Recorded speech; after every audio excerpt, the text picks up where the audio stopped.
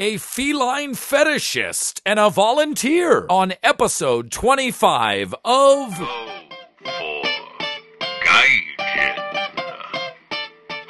My guest today is a creative wonderkind with a love of all things inspired. A lifelong resident of Nashville, Tennessee, he is as obsessed with music as both me and his native city. We originally bonded over a shared appreciation for arcane Beatles trivia and a willingness and desire to stay up until 4 a.m. listening to Bob Dylan's discography in search of greater meaning. For some reason, perhaps indicative of a self-defeating need to waste more of his valuable time, he is actually a fan of the podcast. We've attended many events together, including Bonnaroo and an AE5 crush party or two. Please welcome my friend, Mr. Colin Piggott, to the podcast. Hey. How are you doing, what an sir? Intro. I'm doing great, man, although I must tell you, I was really hoping you would add the intro later because now I'm like a little too excited. In my head, I feel like the intro has to be done live because I need people to understand how important they are and how important they are to me, and also how much is riding on this appearance, because if you fuck this up, there's no second chances. Well, I was hoping for some distance, between us and the audience. Oh, we'll edit up something really nice for those rubes. I'm the very special guest. So how many cats do you have in the room with you currently? There are two. I was pretty sure there are two, but they're kind of slippery. There's one just taking a full-on sauna, like spritz right in front of me. How's the summer in Nashville going, man? How is Nash Vegas this time of year? Summer's over, I suppose. Everybody's very excited about fall.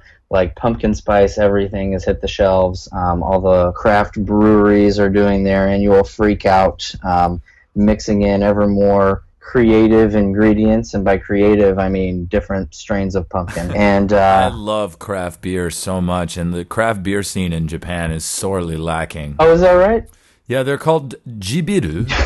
G is like, I'm not quite sure exactly what its meaning is, but the meaning of jibiru is craft beer, like small batch, kind of, artisanal sort of beer. And it's very difficult to find in a bar. Like if you go to a bar and you're like, Donna biru ga arimasu ka? What kinds of beer do you have? They'll be like, Asahi. Like, what the fuck are you asking me that question for, you tall, weird fucking gaijin? That's interesting to me that craft beer hasn't, struck a chord there, because I view the Japanese it's popular, as it's just smaller. It's getting more and more popular, but it's not like, they have so many different types of booze that they get after. Obviously what we call sake in the West, they call nihonshu Japanese alcohol, but sake literally just means alcohol. So if you walk into a restaurant in Japan and you're like, sake, please, they'll be like, what the fuck are you talking about? Which sake? What do you want? Do you want Western sake? Do you want Jameson? The ultimate insult. Do you want gaijin sake? Yeah. You look like you want gaijin sake. Beer just isn't like, beer's just kind of like, oh yeah, let me have a beer. It's not like something people really, I guess, care all that much about and get too excited about. But that does appear to be changing. My coworker took me to a cool thing at this brewery in Mino, and it was awesome. So I'm getting more and more aware of it, but like it's just hard to find at a restaurant, and you really got to go to like a fancy supermarket to buy it. Is something beeping in the background? Yeah, I think my girlfriend decided this would be a great time to run the vacuum. Well, what with the broken glass and all? Okay, there. Oh, wait, so let's discuss that. Right before we got on air, you severely injured yourself. Yeah, it's only severe because my relative manliness is so minimal. I cut my pinky finger on that's a good way to start the discussion of masculinity in America.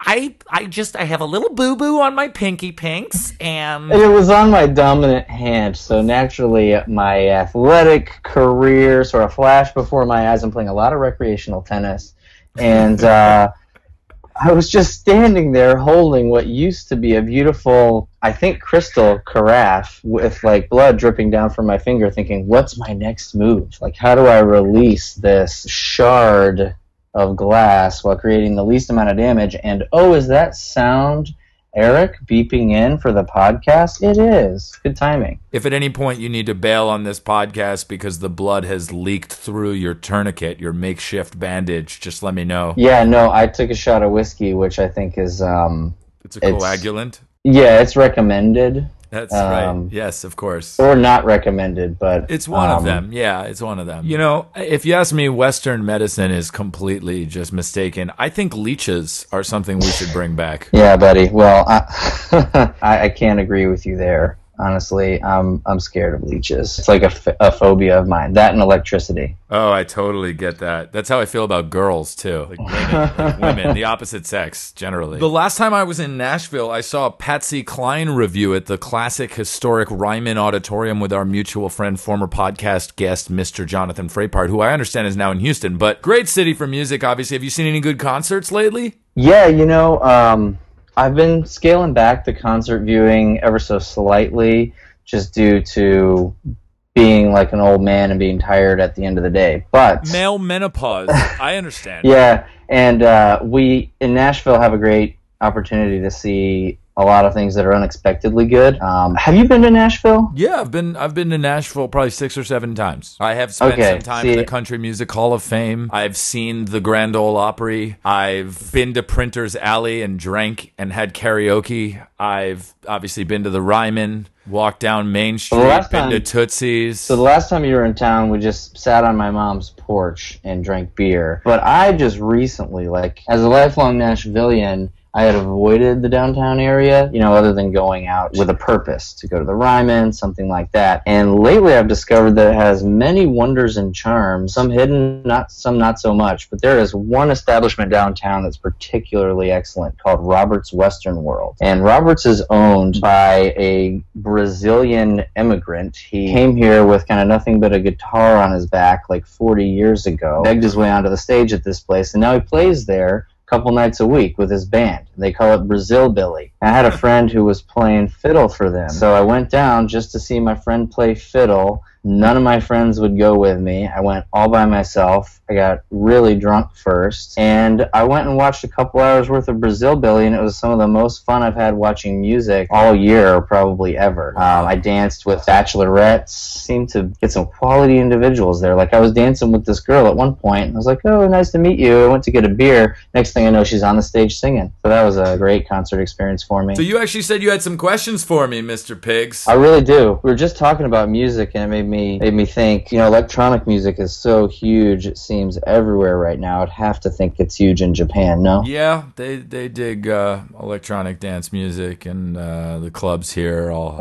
they do all that stuff. You sound very excited. Yeah, it's not it's not like I hate it. I just don't really, number one, maybe I don't know enough about it to really hear all that much difference between the songs and the artists. I can sort of get that there are genre differences, but I went at home with my buddy Harris one time to this place called Pasha on New York's West Side, which I have no business ever going to, but Harris sort of works in music and kind of we all went and whatever. And, he's explaining to me, oh, this is fuzz dubstep, or this is, dub do-timey do-go dash. And I'm like, oh, of course, the do-timey do-go got. I have no idea what the genre distinctions are. To me, it's the whole old Nirvana aesthetic come back to life. Quiet verse, loud chorus, except instead of being a dichotomy between that and actual sort of classical songwriting technique, it's just, we're building, bro, we're building, bro, we're building, it's gonna drop, bro, it's dropping. Right now it just dropped. It dropped. We're building. To me, I just don't know. I don't hear anything that's lyrically doing all that much. I'm a fan of songwriting, verse, chorus, middle eight / bridge, verse, chorus, I don't hear that structure. And so I'm just, listening to my Dan Fogelberg records in my cabin in Montana, completely clueless. That said, more power to the kids. I think EDM's really important to I was about to say millennials, but I think we are those to our generation. Insofar as that's the case, I consider it to be an important art form, but doesn't really move me. What do you think about it? Yeah, I don't know how important it is. It's certainly popular. It's huge. It's like a big economic engine, which seems to be doing good things for the music industry overall, I guess. Please kids today with the hippin' and the hoppin' and the jello pudding and the EDM. You know what I really wanted to get off my chest about EDM is I feel like this phrase pops into my head a lot when I'm listening to it. I feel like it's mathematical music. Like they can be, a lot of them are great artists. They're putting together really, really impressive pieces, you know, pulling from a lot of different influences and pulling sounds from a lot of different places and creating a lot of different sounds, like things you've never heard before. Yeah, musical collage, absolutely, really. yeah. But it's mathematical music, man. It's all put together just because it's neato, and none of it has a lot of soul, or not none of it, but a lot of it's missing soul. No, I couldn't agree more, man. It's like when you go see a band, a brass band, you go see a New Orleans brass band. And look, those horn charts are drawn out. That's written music. That music was arranged specifically for that band. They are playing music from a sheet. But when you go see them, that music comes alive. You're not just playing a Muzak version of the notes that are written on the page. They are infusing that music with a real sense of personality, and I don't hear that in EDM. That said, I saw some footage of Skrillex taking part in a super jam at Bonnaroo. He was playing guitar, he was jamming out with everybody. You know something? I think he's going to be around a long time. I think a lot of these guys are not going anywhere. I think they obviously have a lot of talent. You know, there were a lot of people when hip hop first started, they were like, oh, you know, who needs that? It's a fad, you know? I'm not going to say that about EDM, but it's not my thing. Your piece you wrote for Live for Live Music was so fun to read, man. There was great pictures in there. I'm actually kind of scrolling through it right now to get a little inspiration off of it. But I wonder so much about the culture of the hippie music in Japan. I'm really curious about the crowd that you saw at like Fuji Rock. How many people in the crowd weren't wearing Fish or Grateful Dead t-shirts, you know? How many folks were just there just sort of like,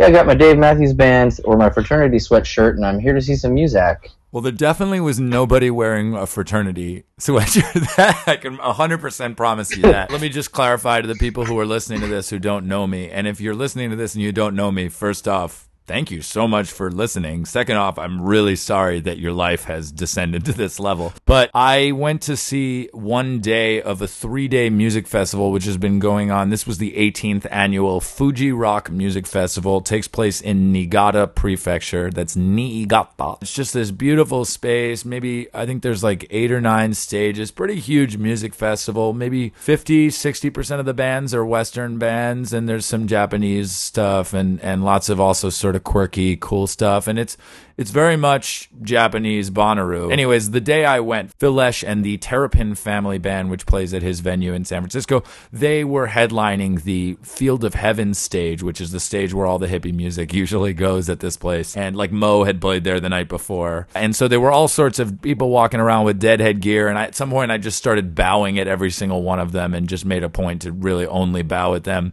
But Colin, I think, was asking, you know, how many people were not wearing that gear. I'm going to say less than 10% were wearing the Dead gear. Maybe another 20% were wearing stuff that I think you and I would readily identify as, oh, that's hippie music attire. You know, sort of tie-dye-ish and kind of long flowery skirts and that kind of stuff.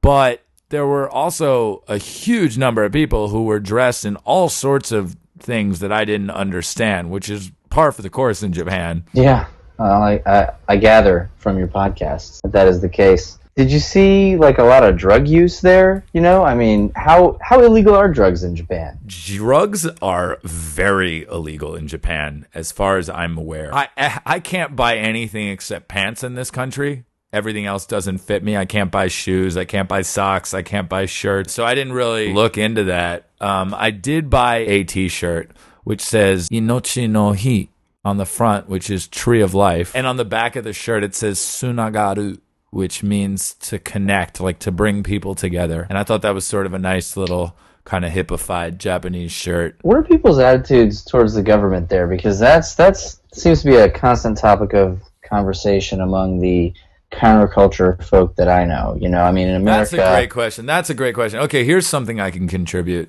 Something that surprised me, you know, yeah, when we go to a hippie festival, you expect to see the usual kind of anti-government, anti-official line sort of rhetoric. I saw a shirt for sale at Fuji Rock that said, "Fuck genocide." I also saw... Okay, coming out against genocide's brave. Yeah, I'm in favor of genocide. I refuse to buy the shirt. What kind of a phone do you have? I have my American company's cell phone, and I bought a Japanese cell phone here, a Japanese iPhone. It's an iPhone. It's an iPhone, but on a Japanese What do cell Japanese? network. What do Japanese think about Apple generally? Can you get a read on an attitude? Because here it's kind of polarizing. They seem pretty excited about the iPhone 6. One of my coworkers asked me if I'd gone out to get one, and I was like, "What?" And then he pulls out one that he like waited online for, and I was like, "Are you nuts? No way! I don't know. Definitely not." I'll never get used to you New Yorkers and Northerners saying online instead of in line. You're not on the line, you're in a line. There's no line drawn on the ground or anything. Well, the Brits say that they wait on a queue, or do they wait in? Well, they're weird too. Yeah, you're in a group of people. No, I know. I've been yelled at about this before. I think it's it's a New York thing or a Northeastern thing or something. I'm sorry. That's on me. Yeah, it is. Well, at least you apologized for it. I'm not really sorry, though. Now's as good a time as any, folks. Colin, thank you so much for coming on the podcast. Arigato gozaimashita for listening to all of you out there in podcast land. And Colin, say it with me. Sayonara.